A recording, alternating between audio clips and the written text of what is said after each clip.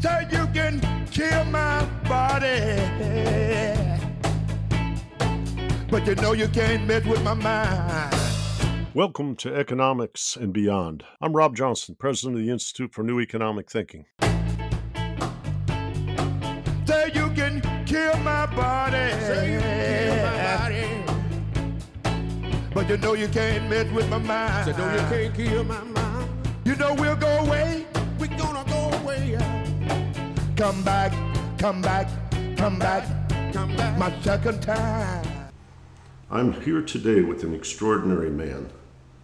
Urban Laszlo is both scientist and a master of spiritual thinking, and a person who is pushing us forward to integrate and understand the crisis before us can be an opportunity, and that we need to change the way we think and act. He's written many, many books, I believe over 100 books in his lifetime. But recently, he's put together in 2020, Reconnecting to the Source, Global Shift Now, and recently a book called The Immutable Laws of the Akashic Field. I've seen him on videos with people like Deepak Chopra. I've heard people say that Thich Nhat Hanh had been very involved in nominating him for the Nobel Peace Prize in the first part of the 20th century.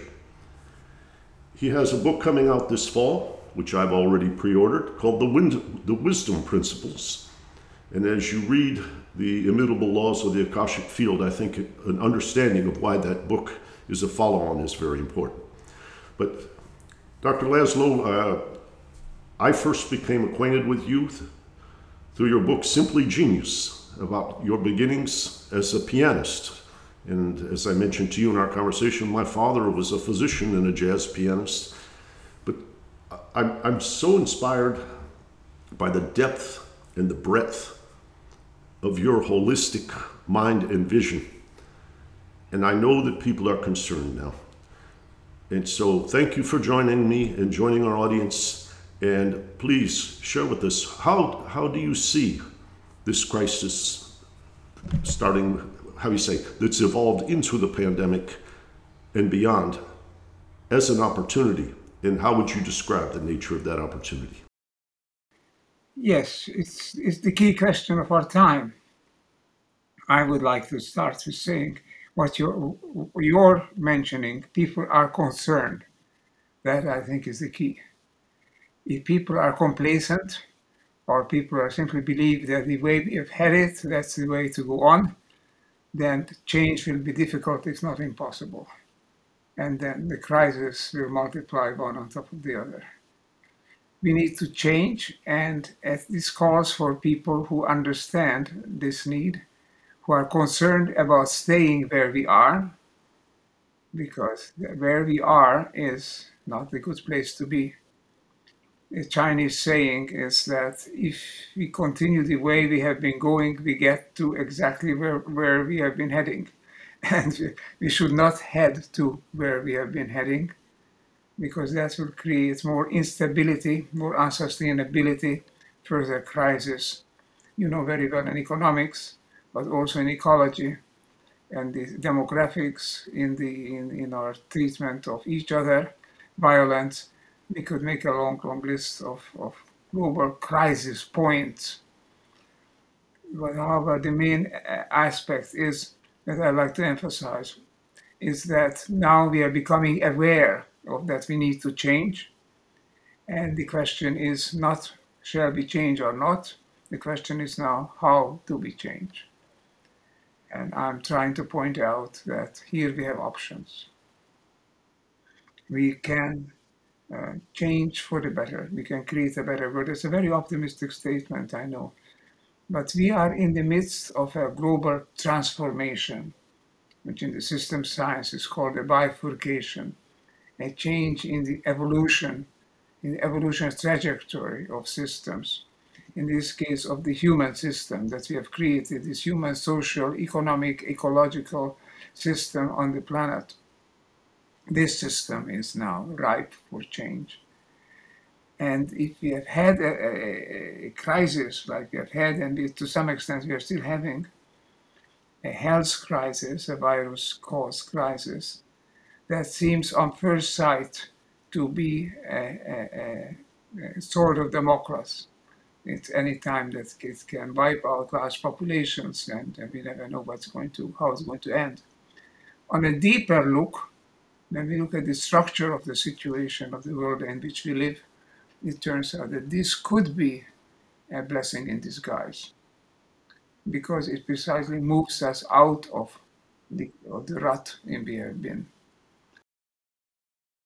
So, in it being a blessing in disguise, is in essence knowing that we're off course, and the anxiety creates the opening to explore a new vision.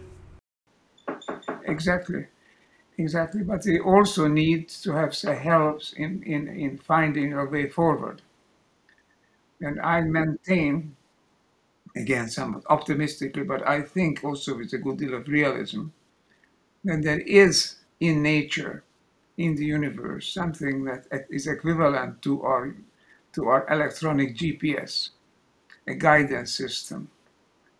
Without this guidance system, the universe would be just a heap of random atoms and molecules, and there would not be structure and coherence in this universe. Yet coherence, as Einstein said, is the single most amazing thing about this universe, that it is coherent, that it is not purely a product of chance. For a long time, it was a main dogma of science that the way the world is the result of a whole series of random interactions, that there is no higher guidance. Scientists were afraid of teleology, of the idea that there is somehow a higher will, recalling right, the religion and the dogmas of religion, guiding us, telling us what to do. It turns out, I think, that there is a higher guidance, and it's not outside. It doesn't come from above. It's inside and it's below. This guidance is in us. It's in every complex system in the world, because that such systems could altogether exist is the result of something that's close to a miracle, because it could not be chance interactions. It has to be something that biases the chance. There is what I call a tropism. I also like to call it an attractor. In complex systems, if one maps complex systems, and you find something which is not purely random, it gives it a direction of its evolution, then we call about an attractor. It's a point attractor, a periodic attractor, a strange attractor, whatever. We could map it in different ways, but it's not purely up to chance. That's the big message. And this not up to chance is something which is in us, which is a motivation, which is a natural force and a force of evolution. The young people say, go with the force in Star Wars and elsewhere. And I think we can go with the force that is not above us and beyond us, that is in us, that is in every quantum of our brain, every molecule of our organs and of our system. Because we are a product of an evolutionary process that turns out to be a process that's maximizing coherence and complexity in the world, creating complex, integrated systems, such as you and I. We human beings are complex, coherent, integral systems. We are not the product of just one happenstance or one thing happening after another. We are a product of a motivation, of a prompt, of an attractor, I like to say, which is basic to the universe. It is there in the system of quanta, in our cells. It is there in our environment.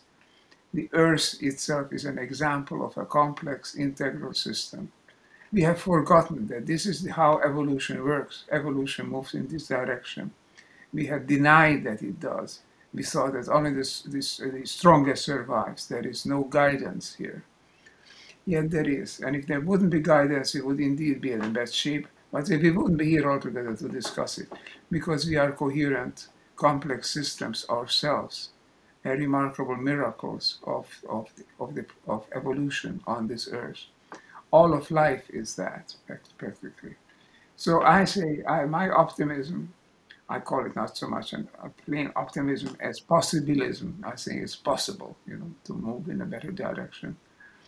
I think it stems from the fact that we ourselves exemplify a direction in evolution, a direction of development, which we can use to conduct ourselves. This is our GPS. This is what tells us, are we moving the right way, or are we off course?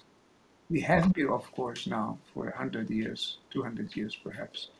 Certainly as long as we have been going by the old Newtonian paradigm, which is not a paradigm for Newton personally. He was a mystic and a great thinker, but Newton's followers who made his mechanistic laws into the paradigm of our working of the universe and of our being. So if we go past this Newtonian paradigm, the Newtonian Darwinian paradigm, and go understand the new biology, the new quantum biology, the new cosmology, the new psychology and consciousness research, all telling you there is connection, there is direction, there is a meaning unfolding in the universe. This comes from physicists as well, comes from David Bohm, among many others, but from Robert Jung, and we could make a long, long list. This is our hope, this is our possibility, that we ourselves manifest and embed in our being a higher directionality, a movement toward a direction which is toward well-being, toward thriving, because it's toward the integration of diverse elements into wholes. Health in the human body means such integration. We couldn't survive, we couldn't exist unless all cells, all organs in our body were moving together, working together to maintain us as a complex and coherent system. So let's not forget that. This is where we are. We could join with that. We could get on that bandwagon, as it were, moving naturally, moving with nature, nature who doesn't create fragments and parts, but creates integral wholes. The new holism is a holism of nature, the holism of the new cosmology, the holism of quantum mechanics. Not mechanics, it's a misnomer, but a quantum systems view of the world. That is, I think, a hope. One of the senses that I had in reading your work in preparation for this conversation, sir, was that there is something both wrong with expertise if it misspecifies the model, and your integration of spirit, holistic nature, and science is a very important assertion. But what I guess haunts me a little bit is the notion of demagoguery and the notion that when people are anxious, they lurch backward to the familiar more easily than forward. And demagogues, in an uncertain time, can also get a great deal of what I'll call traction or influence. And so to overcome the resistances and see things as you describe does seem to me to be a necessary condition. But I think there may be obstacles, and one that comes to mind is the notion that in intrahuman relations called otherness, saying in essence, we're not working for the well-being of mankind, we're working for our own tribe so that we survive and let those people perish. And I know Pope Francis' most recent Fratelli Tutti is about cohesion and citizens and humans across the planet not seeing each other as friends and allies. How do we overcome some of these psychological resistances, fears, and the potential for demagoguery and the temptation of a scientist to reassure people when they're scared even if they create a false sense of certainty. You know, there's a saying in the Old Testament, I believe I have to look it up exactly where it is, which says, where there is no vision, the people perish. What we need is vision, not arbitrary fiction, but a vision based on solid facts. We can get that vision. One way is to get it, is to look at the results, the implications, the developments in the new sciences, which are system sciences, which are quantum sciences. And these are sciences that tell us that what is being evolved in this universe, I might say altogether, are whole systems, not just fractionable parts. Now, of course, what you mentioned is a true danger. When the old one is threatened, or the established system is threatened, people try to grab something that is more sure, and sometimes they go back. Here, I think we will have to point a very clear finger at the past. The world that we have created in the past 100, 150, or 200 years is not a world we want to get back to. It's a world which is unsustainable, inequitable, which is precisely all the time just favoring the powerful on the misread Darwinian principle that the fittest survives. Darwin himself then later on said in his life, it's not the fittest, but the most cooperative that survives. But the general sense is that, let's get something where we can take control ourselves, controlling to assure our own short-term immediate interest. And that's why demagogy, that's why dictators rising now in the world, that's why they have this far-right movement coming about here and there, because people are desperate. They want to look at something, look for something that they can hold on to. A strongman. Strongman is now not the answer. An enlightened man, yes. A leader, yes, we could use. But it has to be an enlightened one. One who looks at the whole system and not only at that part where he is immediately acting, where he is in charge. We need a whole new politics, a whole new culture, basically a whole new sense of who we are. And I think that this you can get partly from science, partly from the spiritual experience. In my book on the reconnecting to the source, I've asked, I think, 19 and 20 people, well-known, eminent individuals, to recount their spiritual experiences. Have they had such crucial experiences? These people said they did, although they have ordinarily were not talking about it.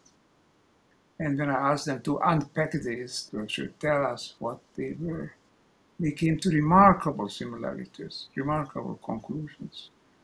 The end of a spiritual experience, if it's deep and genuine and allowed to unfold, is a deeper understanding, is a closer relationship, a closer sense of belonging together. The old spiritual sayings of oneness and unconditional love, these are all sayings that young people often use. The kind of saying that is saying that the Beatles would use, but it turns out that people who are serious scientists, honest and creative people, when they have these deep experiences, they come away with a sense of they are not strangers. You mentioned otherness. My view is that when we are developed, when we are evolved, when we have a somewhat wiser mental constitution, then we realize that there are no others in the world. There are no others. We are, not I and them.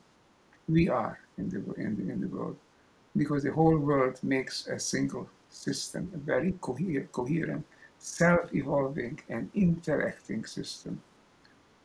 That to be a part of that is to be part of a great team, is a part of a great enterprise. And it has a tremendous attraction, knowing that we are on beat, we are We are harmonizing, synthesizing our steps with the beat of the universe.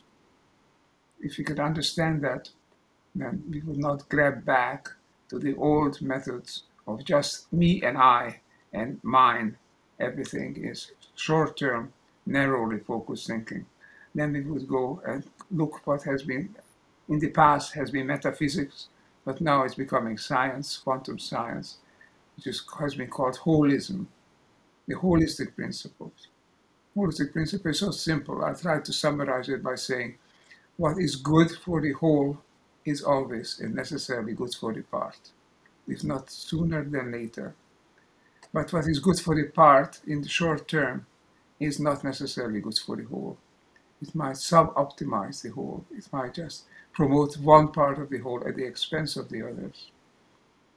What is, for example, it's a nasty example, but it hits home.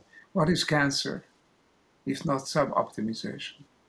A group of cancer cells optimizes itself.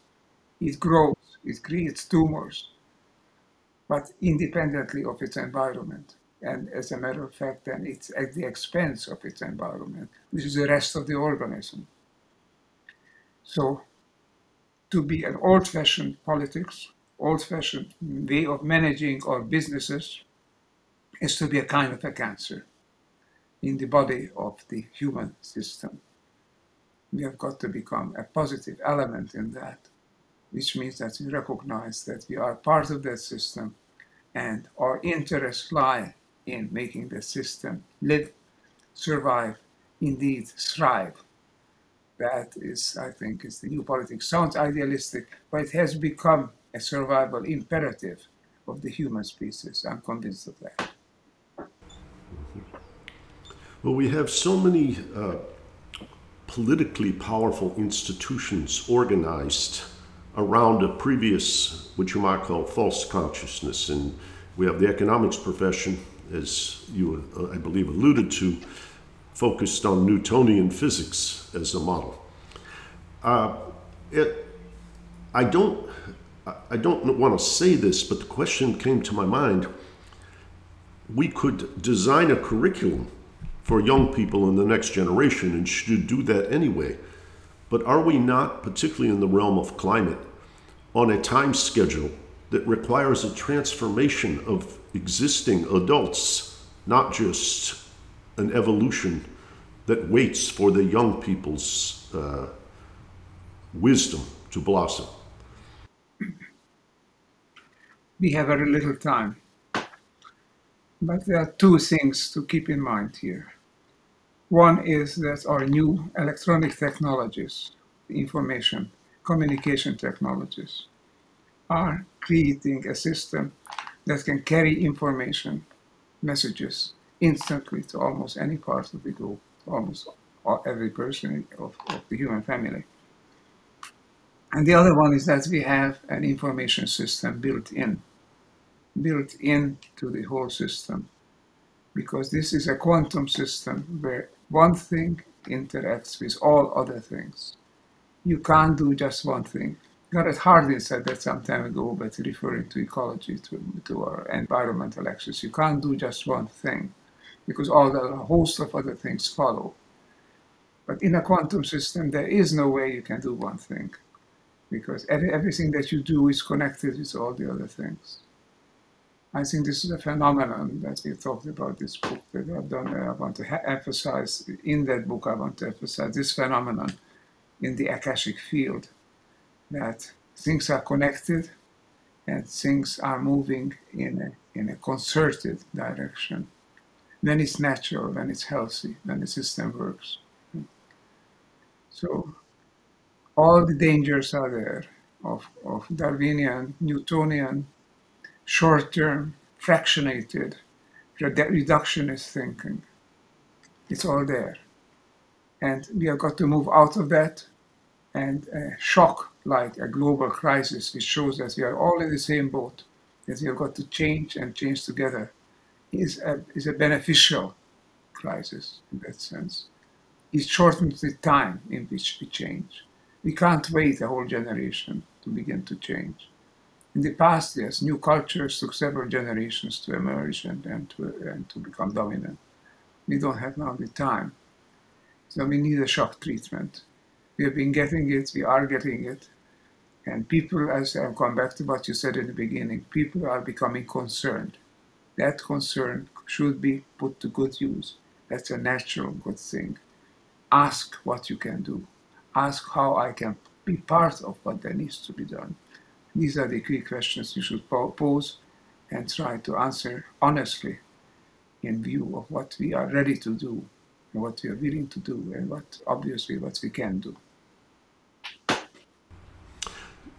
When I imagine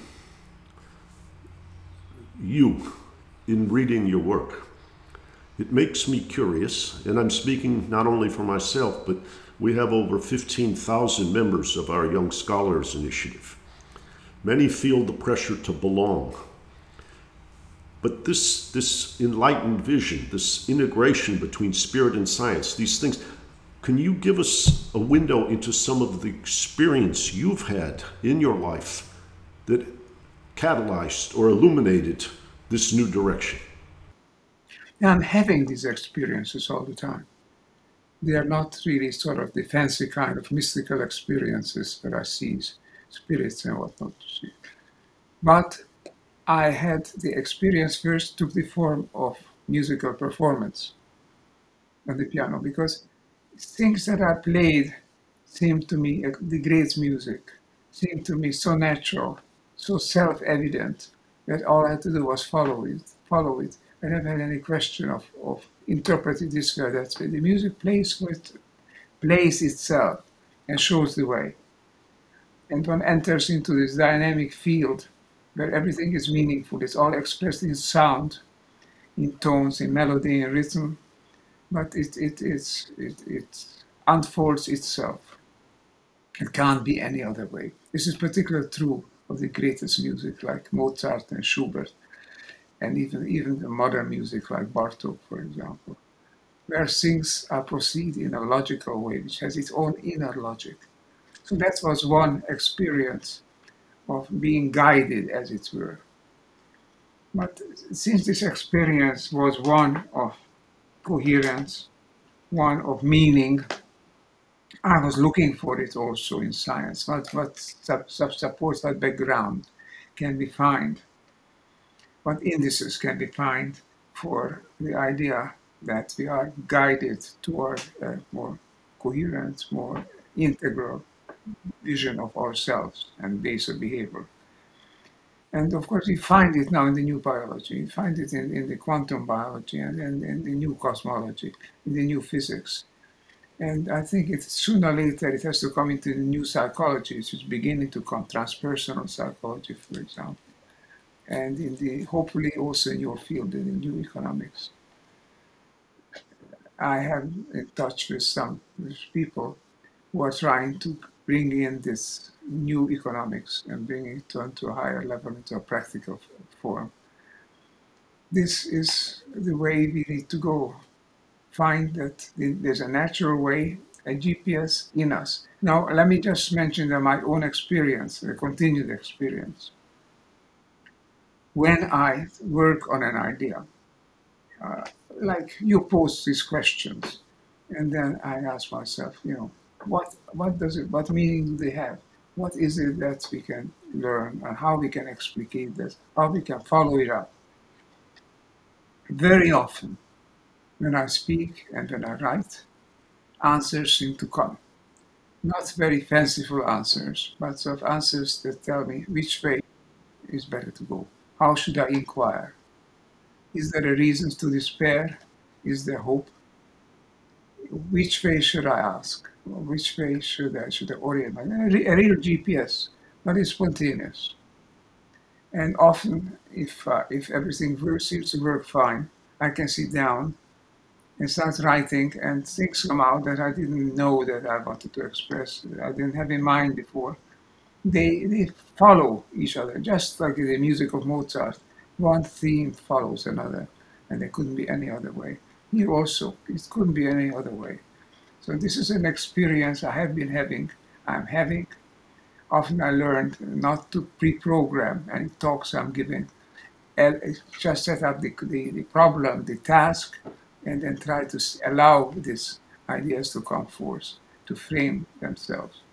Often, not always, but often happens that I'm saying things and coming out with things that I didn't think of before. And so I'm learning from my experience. I learned to not to control it, allow it to blossom, allow it to come. I've had this experience since I was 5 years old in music, and I continue having it now. And I'm nearing 90. I think this is partly a hope, how the direction is in us. We are not alone, and we are not mechanical puppets. We are not just robots. We are a self-directing, intensely alive entity who is coherent within itself. As long as we are healthy, we are coherent. And we can be coherent with others around it. Then we can build a new economics, a new social science, a new political science as well. Because that is the task that is now facing us, recreating something better, not back, but forward. That's what we can learn, I think, from a bifurcation. It allows the novelty, it allows the new to emerge. Like Whitehead was talking about creative novelty in the world, I think there is such a novelty possible.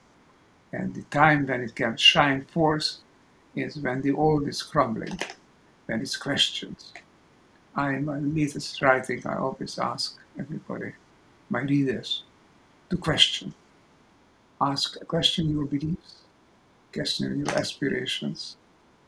Yes, if you find that they are reasonable, they are good, fine, go ahead, obviously.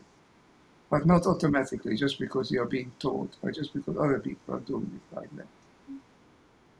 So that's the beginning of wisdom, is to know that we don't know, but we want to find out.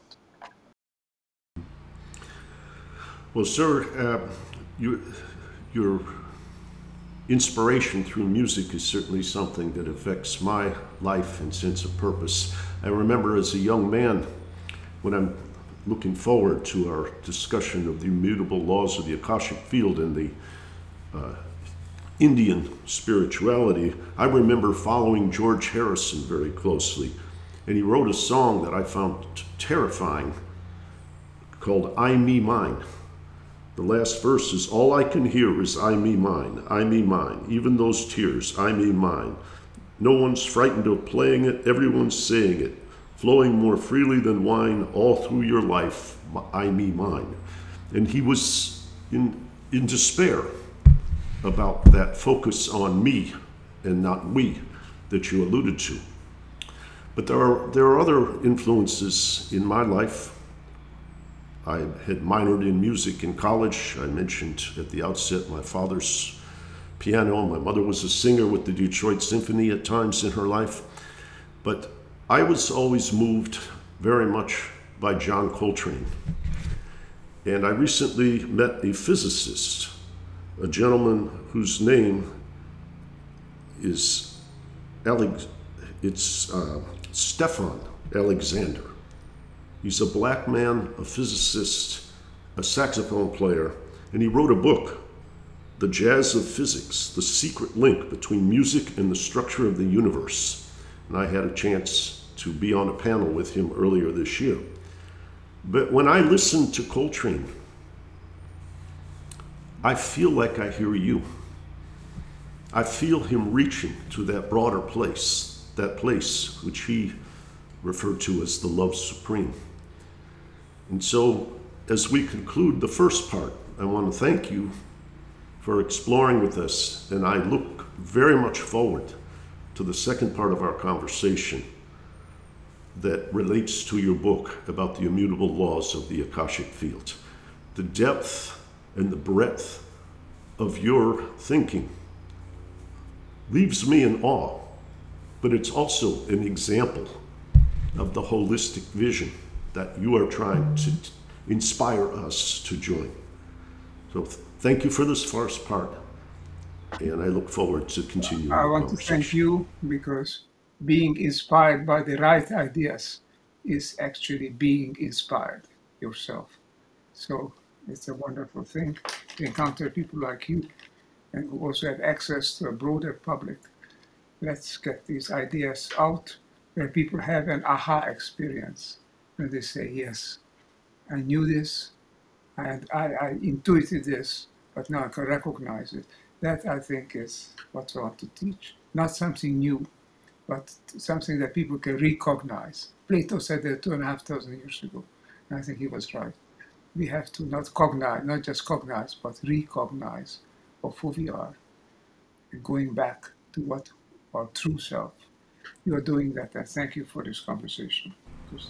Thank you, and I also want to encourage people in September to be ready for the book, The Wisdom Principles, because I think there's some timelessness in looking forward and looking back. In, how would I say, I would imagine you see the elements of what you're seeing and wanting us to see. There are probably, how would I say, clues and signals in those wisdom principles, and that should be a very exciting. There are little nuggets on which people can Yes. pick up, develop Excellent. in their own way. Good. We'll talk again soon. Okay, thank you again. Thank you for today. This is a lovely, lovely conversation, and my young scholars and many more will be delighted, and we're happy to be at your service. Thank you. I look forward to our ongoing contact. And check out more from the Institute for New Economic Thinking at ineteconomics.org. And I'll tell it and speak it and think it and breathe it, and reflect from the mountains so all souls can see it. And I'll stand on the ocean until I start sinking, but I'll know my song well before I start singing.